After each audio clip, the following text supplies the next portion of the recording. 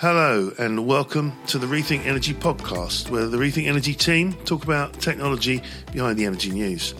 I'm the Rethink CEO, Peter White, and we've got with us today Rethink Energy editor Harry Morgan. Morning, Peter. Solar analyst Andries Wantenaar.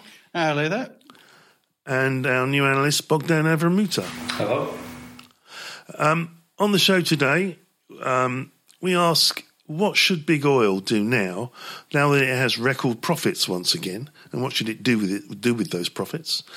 We realise that virtually everyone has been underestimating the battery energy storage systems market, and we offer our own forecast, which is considerably beyond any that's been published so far, but ours, of course, is right.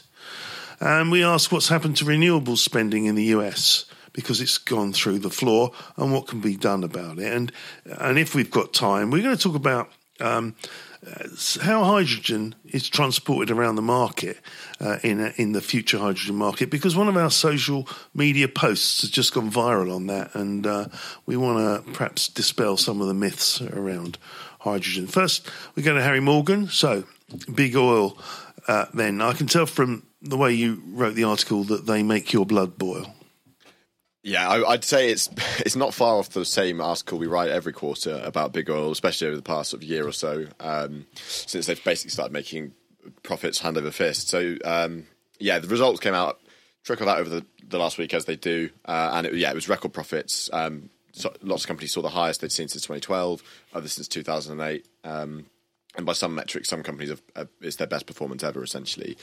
The reason's obvious. It's the high oil prices. They're pretty much double what they were in the same quarter of the previous year. So I think it was around $114 per barrel was the average throughout the quarter, which is pretty unprecedented. Obviously, that's due in part to the Russian invasion of Ukraine. It's OPEC Plus not bringing back their capacity online. I mean, we saw that was reflected today in the minor increase that was OPEC Plus announced, which was referred as an insult to Joe Biden.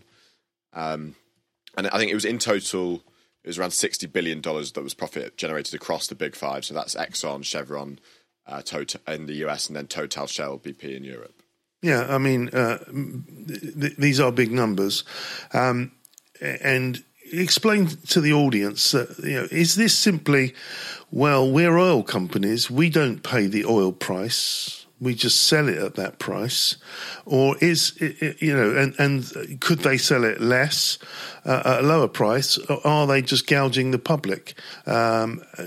Is it a more complex equation than that? I mean, so they're selling it at the market price, so obviously there's criticism for that, and I don't think there isn't really an alternative. Obviously, they can sell it cheaper and they can offset their price, but that it does very interesting things in terms of market dynamics. It's very difficult then to match supply and demand equally, because essentially there's just a shortfall of oil and people who can afford to buy it. So, but there's no supply and demand shortfall here at all. I mean, Russia is not having difficulty offloading the oil that it can't sell in Europe and the US. So that oil is finding a new way to market, and Qatar, perhaps, and a few others that's natural gas, but Saudi then is supplying us with more. But we know that there's still less oil than there was prior to the pandemic being distributed around the world at the moment. Yeah, I mean, there's way less oil, and even the big five, they're delivering 10% less oil than they were pre-pandemic, which was a figure that shocked me, actually. So it's not about the Russian war at all. It's about price gouging by a cartel that should be illegal. Well, I think the Russian oil, even if it's still all getting bought, it has to travel further and it has to go through various workarounds. And I think the insurance is getting sanctioned on the tankers. So there's a few things like that will then act as an excuse for price gouging. Okay, so you're right, and that is the case with oil, and oil is the bigger part for Russia. But for gas, that's not the case. They just send more down the pipeline to China. I think the way that you can sort of look at this is that I don't think necessarily the oil majors can have a direct impact on they're going to sell oil at what the market rate is going, because they want to capitalise on their margins. They're not going to suddenly be like, okay, well, we're going to do a bit of goodwill, we're going to sell oil to the market for cheaper.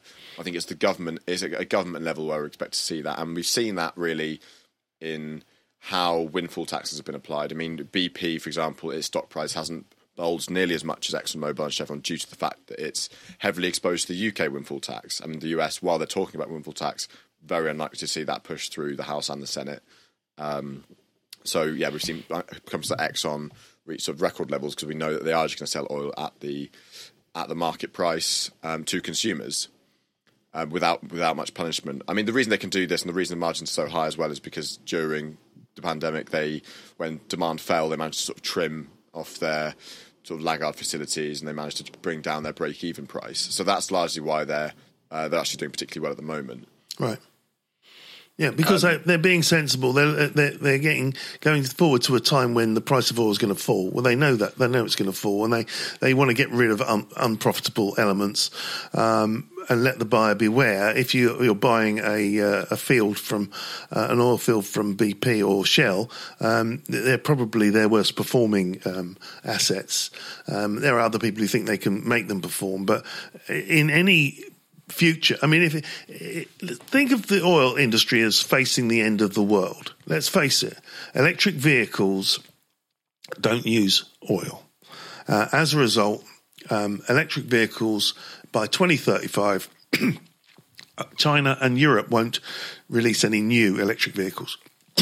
So 50% of the world's cars will not use oil. No market can take a 50% drop in demand and keep the price high. So this is the last act. This is the band playing on the Titanic.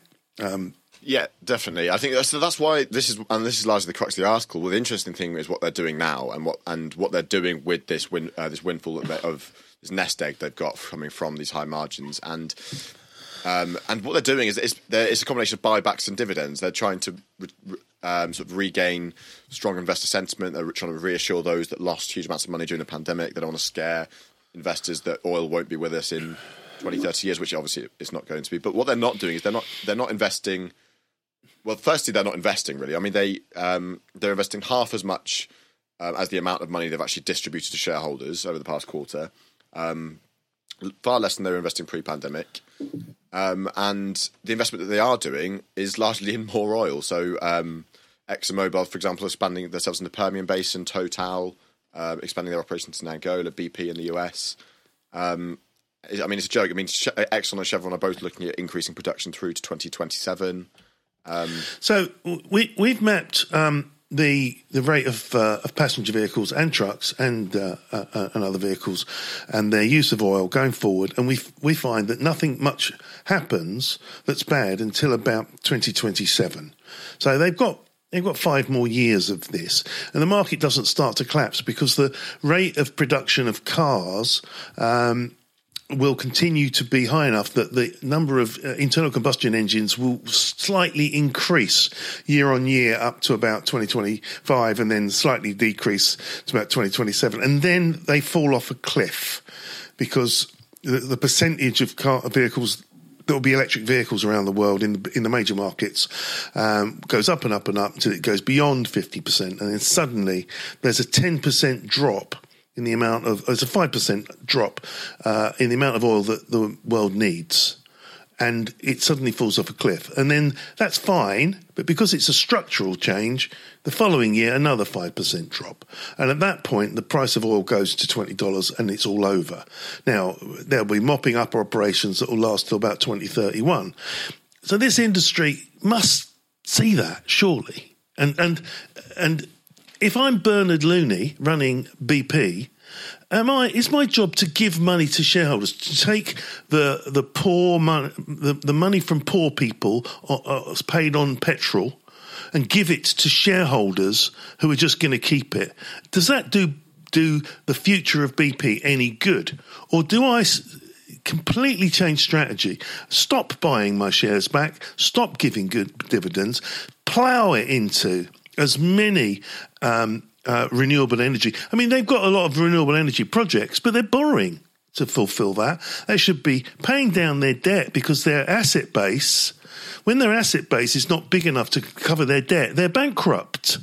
And they need to be paying down their debt, and they don't need to be borrowing to fund renewables. They've got to use their cash flow, half of it to pay down debt, and the other half plough into renewables. And the last man standing will be the one who owns the most renewables come 2029, 2030, and they'll be bigger than anybody else on the planet. But they're not doing that. Yeah, I mean BP specifically, they've got a bee in their bonnet because of the windfall tax in the UK, really, and that's what they're complaining about is that, well, if we're not going to have the capital to invest in renewable energy, we won't, and we'll expect governments to offset the price of petrol to consumers, and we'll expect governments to invest in renewable energy. Which is a mistake. I mean, as we said, things aren't going to get much better. But the buyback programs are becoming much more expensive to do at the current price of the stocks, and things like inflation hasn't hit the service contracts of these oil majors yet. So that's and the windfall tax. The windfall tax. You've written about it before, but the windfall tax. Let's face it, you're getting more tax anyway because they're charging more, and you're charging VAT on it. So, yes. So your VAT bill, your VAT income is going up and up and up in line with BP's, and then you charge a windfall tax on the profit as well. I mean, it's a one-off. It's not an every year thing because it'd make people leave your shores. It's pointless, and has that been widespread around Europe, or is it just the UK? It's just the UK, but it's huge. There's some in Italy as well, and there's similar measures being implemented in other markets. But it's the UK one that the BP are particularly pointing to, or certainly, I mean, that's largely because of the media that I'm generally exposed to. But I think, and you say, Peter, obviously there's this cliff coming in 2027, but I do think that there's going to be a huge deflation in big oil before then. I mean, the performance I don't think can ever be. I think this quarter could well be the best quarter big oil will have for the rest of time. I've followed the stock market for 35 years. I reckon that they're smart enough to know 3 to 4 years ahead of a collapse. So they're already thinking that in 1 or 2 years' time, these stocks go to nothing. Yeah. I mean, and there's other things at play here. Obviously, the global recession that's inevitably coming is going to dent their demand. I mean, the climate change and the public pressure we'll see. I think we'll see more windfall taxes. To be honest, I think when we saw the UN Guterres talking about the grotesque greed of these companies, which is only going to put more pressure on them, and that will impact their value, that will impact their growth, it will impact the performance on the stock market. And as we said, oil demand has peaked, and I think if anything, the fact that oil prices will remain high for at least 2-3 years while the Russian embargo is ongoing. While that will be the case, prices will remain high and the shift towards EVs will only accelerate. So I think the 2026, 2027 cliff that we're seeing is actually moving closer through this sort of massively impressive performance we're seeing from the oil majors. So while they're trading at 6 to 7 times their revenue at the moment, which they would normally say is low, in an industry that is destined for the scrap heap, that's high, I think. So I think that we've seen an 11% dip in their value since the past month. So I think that's set to continue. I think that they've peaked. I think that if I was doing anything now, I'd be shorting these companies. But I suppose I'm not going to give that advice publicly. Yeah, well, it wasn't financial advice. No, it's not financial advice. He's not a qualified financial advisor. It was a joke or something. Okay. Meanwhile, Andreas is phoning his stockbroker to short BP. Okay, let's shift on. Otherwise, we'll sound like a broken record on oil. So we just produced a report on our second report on grid energy storage or battery energy storage systems, as they usually refer to, BESS, and there's 2 key things to this. I mean, I'm not going to hark on about it. You can see, go to the website, read the story, and the story links to the forecast. Forecast can be bought. The story is free. But most people forecasting the battery energy storage market don't really see it. They're mostly forecasting battery per se, and for that they're following the car industry. We caught out Wood Mackenzie, S&P Global, and Bloomberg New Energy Finance all underestimating the rate at which electric cars and the IEA all underestimating the rate at which electric vehicles are going to be acquired. And they've adjusted upwards every quarter their numbers to copy something more like ours. The problem with that is you don't really see the demand for battery, because if you're underestimating electric vehicles, you're underestimating battery.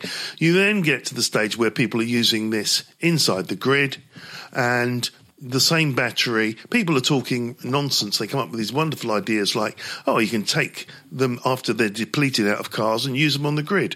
Oh, they'll just set fire to the grid then. So the people assuming that there's going to be plenty of battery there. We've heard a few problems with supply chain, but the truth is the most forecasts have about 1/4 of the battery energy storage systems that there are going to be.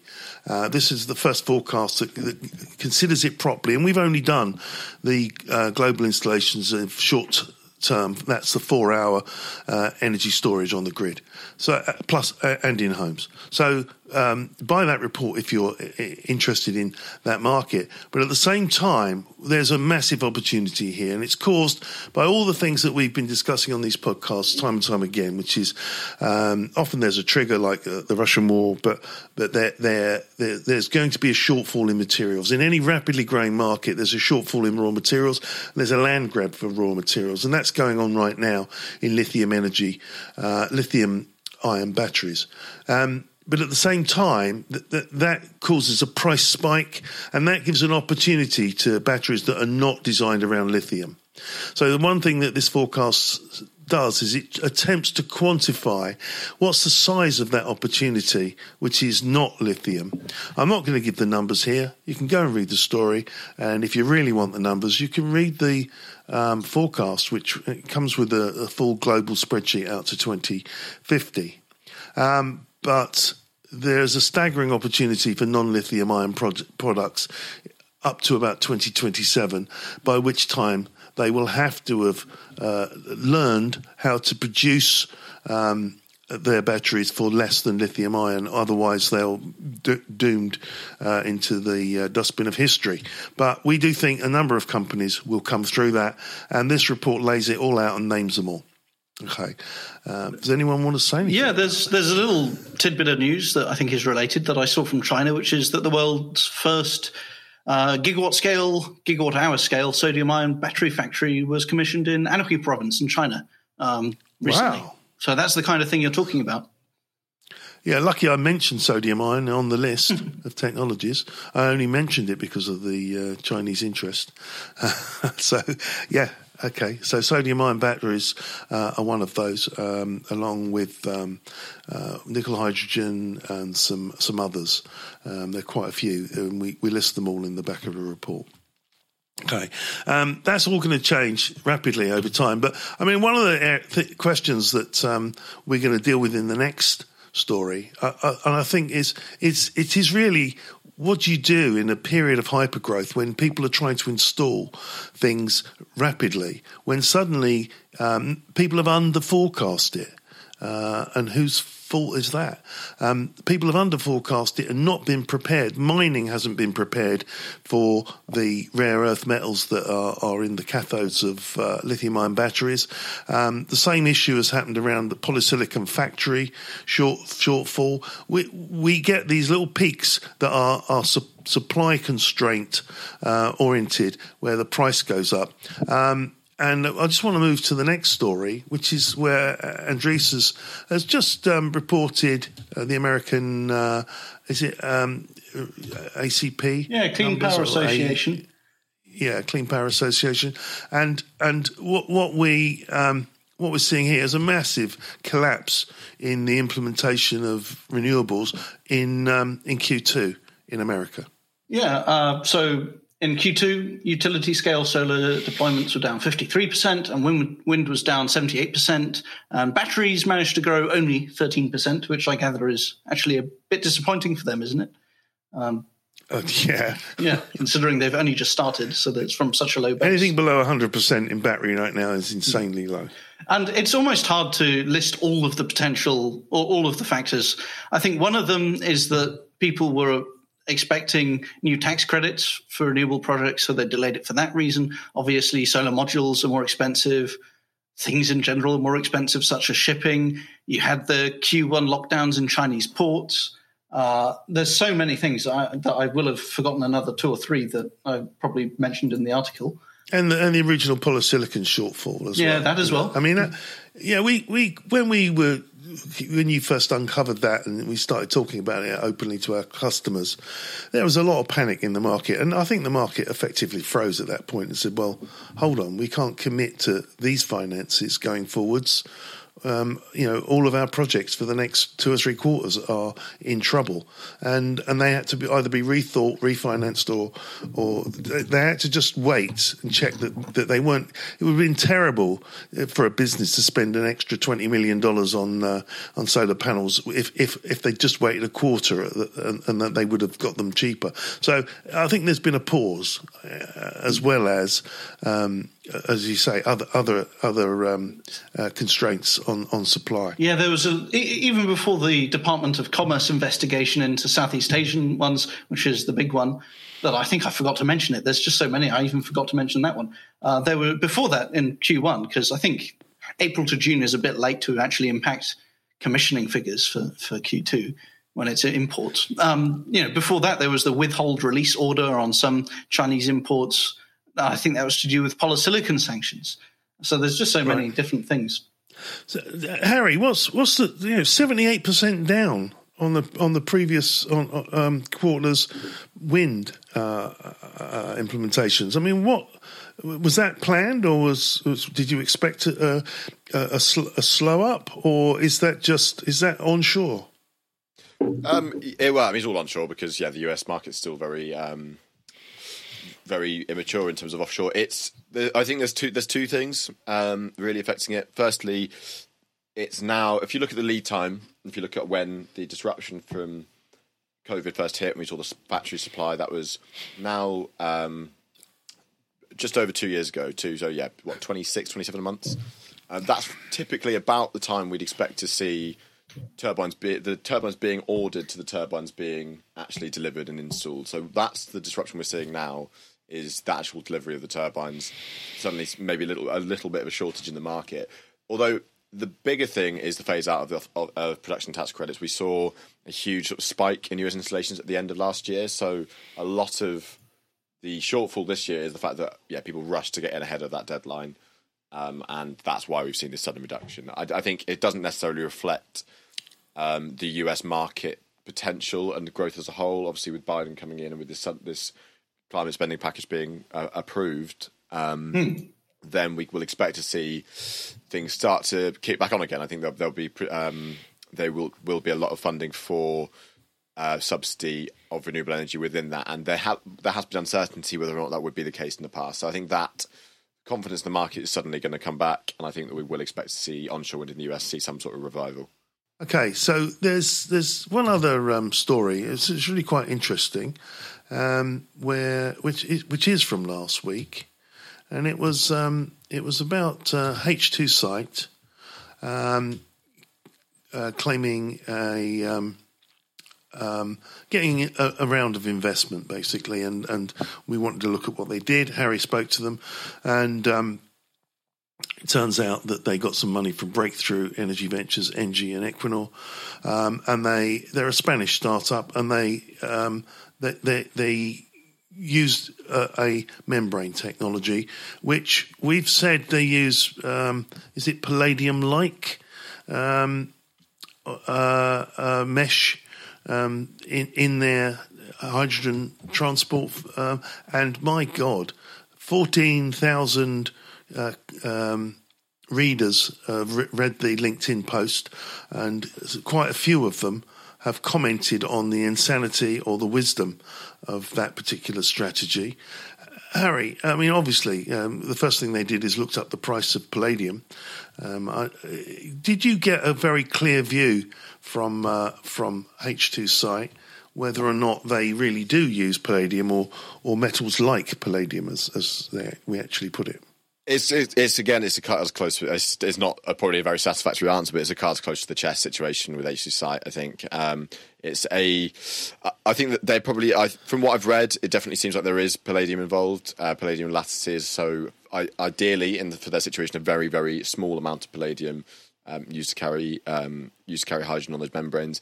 I probably sit, if I'm honest, on the side of the people who have commented skeptically on the article. I think they talk about how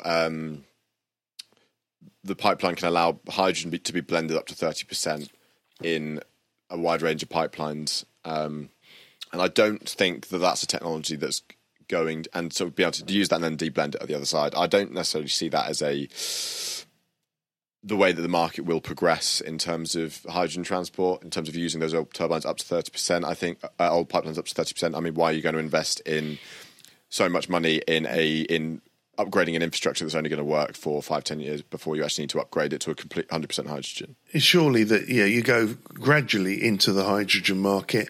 It gives you another 8-9 years before you need something that's going to carry pure hydrogen. Gives you time to do some more R&D, perhaps stretch that envelope out to 50% hydrogen, and then if you've got a deblending technology that works and is cheap, then you can do this gradually. We've had a problem with evolution over revolution throughout, though, because it always favours fossil fuel companies, and they always bury their head in their sand and refuse to change. I think so, and I think that this is what deblending. I think this is what a lot of the market are worried about. They're worried that this is a push from the oil and gas industry to keep the natural gas pipelines flowing with natural gas. Using 30% hydrogen in a natural gas pipeline, so using 30% hydrogen, 70% natural gas, it's only a 7% reduction in the emissions because obviously the gas is being delivered at a higher flow rate. So in terms of the volume of gas the energy being transported. So it's not a material impact that you need on the gas network. So I think that's why I would probably put a question mark next to the technology. I mean, they're using it. I also think because they're using the technology and trying to push it into multiple markets at once means that even as a company, H2 Site probably don't really know where they're going and don't really know where the technology sits. They're also. I think they probably don't care. They've got a product, haven't they? They've basically got a couple of membrane products, and they're willing to sell them to fossil fuel companies if they want to buy them. They're willing to sell them to anyone who will buy them. Yeah, I mean for sure, and that obviously makes sense. But they're also looking at it in the transport industry and looking at it as a more energy efficient way of cracking ammonia, which is where I think the technology, if anywhere, has its potential. I think the ability. I think hydrogen will be transported as ammonia, as liquid hydrogen, as in other different carriers, in multiple different ways, depending on where it's more economic to do one or the other. But across that, there will be this need to reduce the energy intensity of the overall processes. So making the production of ammonia from hydrogen more efficient, and then the production of and then vice versa. So actually, cracking the ammonia to produce hydrogen. So that's where H2 Site have got their second operation, and potentially that's where they could have impact. Obviously, they've demonstrated, as we talk about in the article, at a very small scale at the moment, but they're talking around sort of handling costs of around 80 cents per kilogram of hydrogen, which is expensive. I mean, it is around half the cost of hydrogen we're projecting by 2030. So I'm not necessarily that bullish on this technology. Natural gas has handling costs of 130% if you want to put it in a ship and drive it to the other side of the world.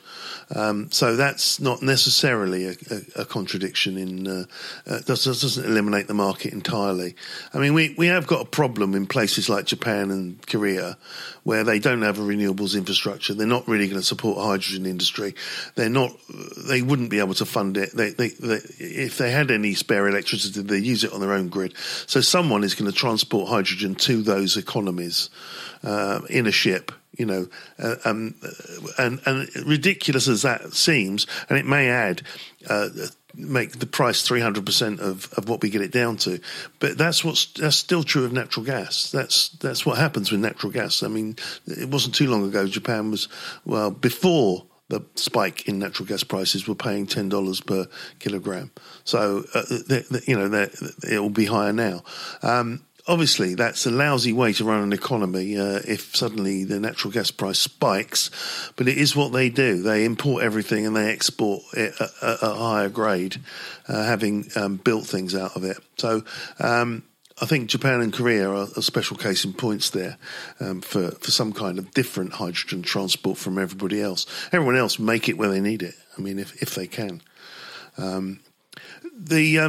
But it's interesting though. You look on the. Okay, I'm not comparing the price of cobalt with palladium, which is significantly higher. But even so, cobalt is very expensive, and using it in cathodes for lithium-ion batteries, it's been diluted. It's been reduced. It's been cut to about 5% of what it was, and they found new sources. So. And then gradually they're finding a replacement. So the idea of actually having a deblending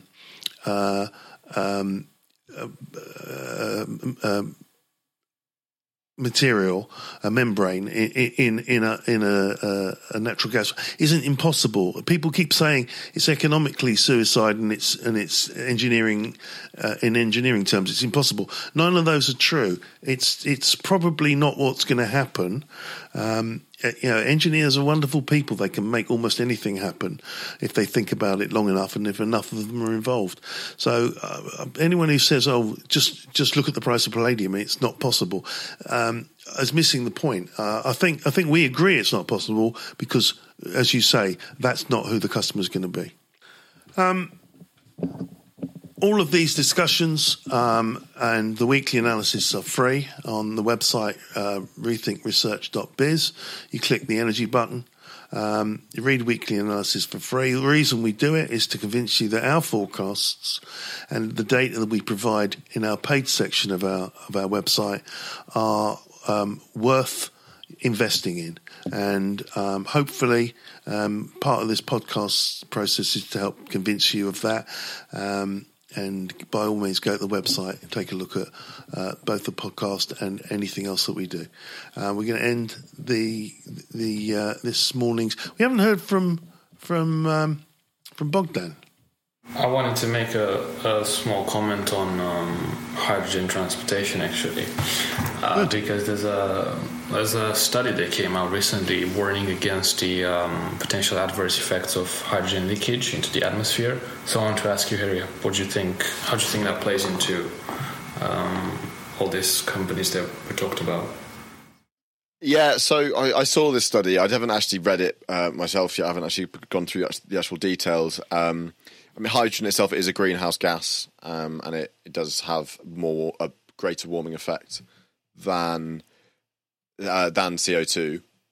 So there is a risk there. I think we've had discussions with people in the past, and I'm not going to go into the detail of those now about hydrogen becoming water in the atmosphere and that affecting the water cycle. That's not an issue that we necessarily need to worry about. But hydrogen leakage into the atmosphere is something that companies need to get ahead of. But there are technologies ready to do that. So I don't think people will point to this study and they'll say, "Oh, well, this is a reason not to invest in hydrogen." It's not. It's a reason to prepare for hydrogen now. It's a reason to ready and to upgrade transmission infrastructure. And I think that is how you get ahead of the problem. I don't think there's necessarily. I don't think it needs to be a damning paper. I don't think it needs to have a huge impact on the deployment of hydrogen personally. But it does. There does need to be. There do need to be technology in place to make sure it doesn't leak. I think what people fail to understand in all these things is they fail to understand how technologies build momentum. And hydrogen is a required solution for things like steel and cement. And there's already an existing hydrogen industry. So as green hydrogen comes on board, it builds momentum. And it's from that momentum that its price falls. And from the price falls that it encompasses new markets. And you have to picture all these changes happening one after the other to get to the point where we have in our annual primary electricity report of the amount of hydrogen of $10 trillion worth of hydrogen having been sold by 2050. It's one step at a time. First you bring down the price, then you use it in certain key situations, then you start to use it more in transport, then you look at the reduction in the fuel cell manufacturing costs, and slowly but surely it starts to absorb more of the energy industry. Not all of it. It's and there shouldn't be, you shouldn't be in favour of it or against it. It's going to happen. It's inevitable. The amount of money that's been spent on the projects that we've seen and that we've reported on, that's going to happen. There's so many people who think it's a political decision. Am I for it or against it? It doesn't matter. It's inevitable. It's going to be part of the energy mix. Okay. On that, thank you, Bogdan. I'm glad you asked the question. Next time we're going to pick one of your stories to talk about. And I'm going to call into the podcast there. As we say, www.rethinkresearch.biz/energy. Go take a look. Bye for now.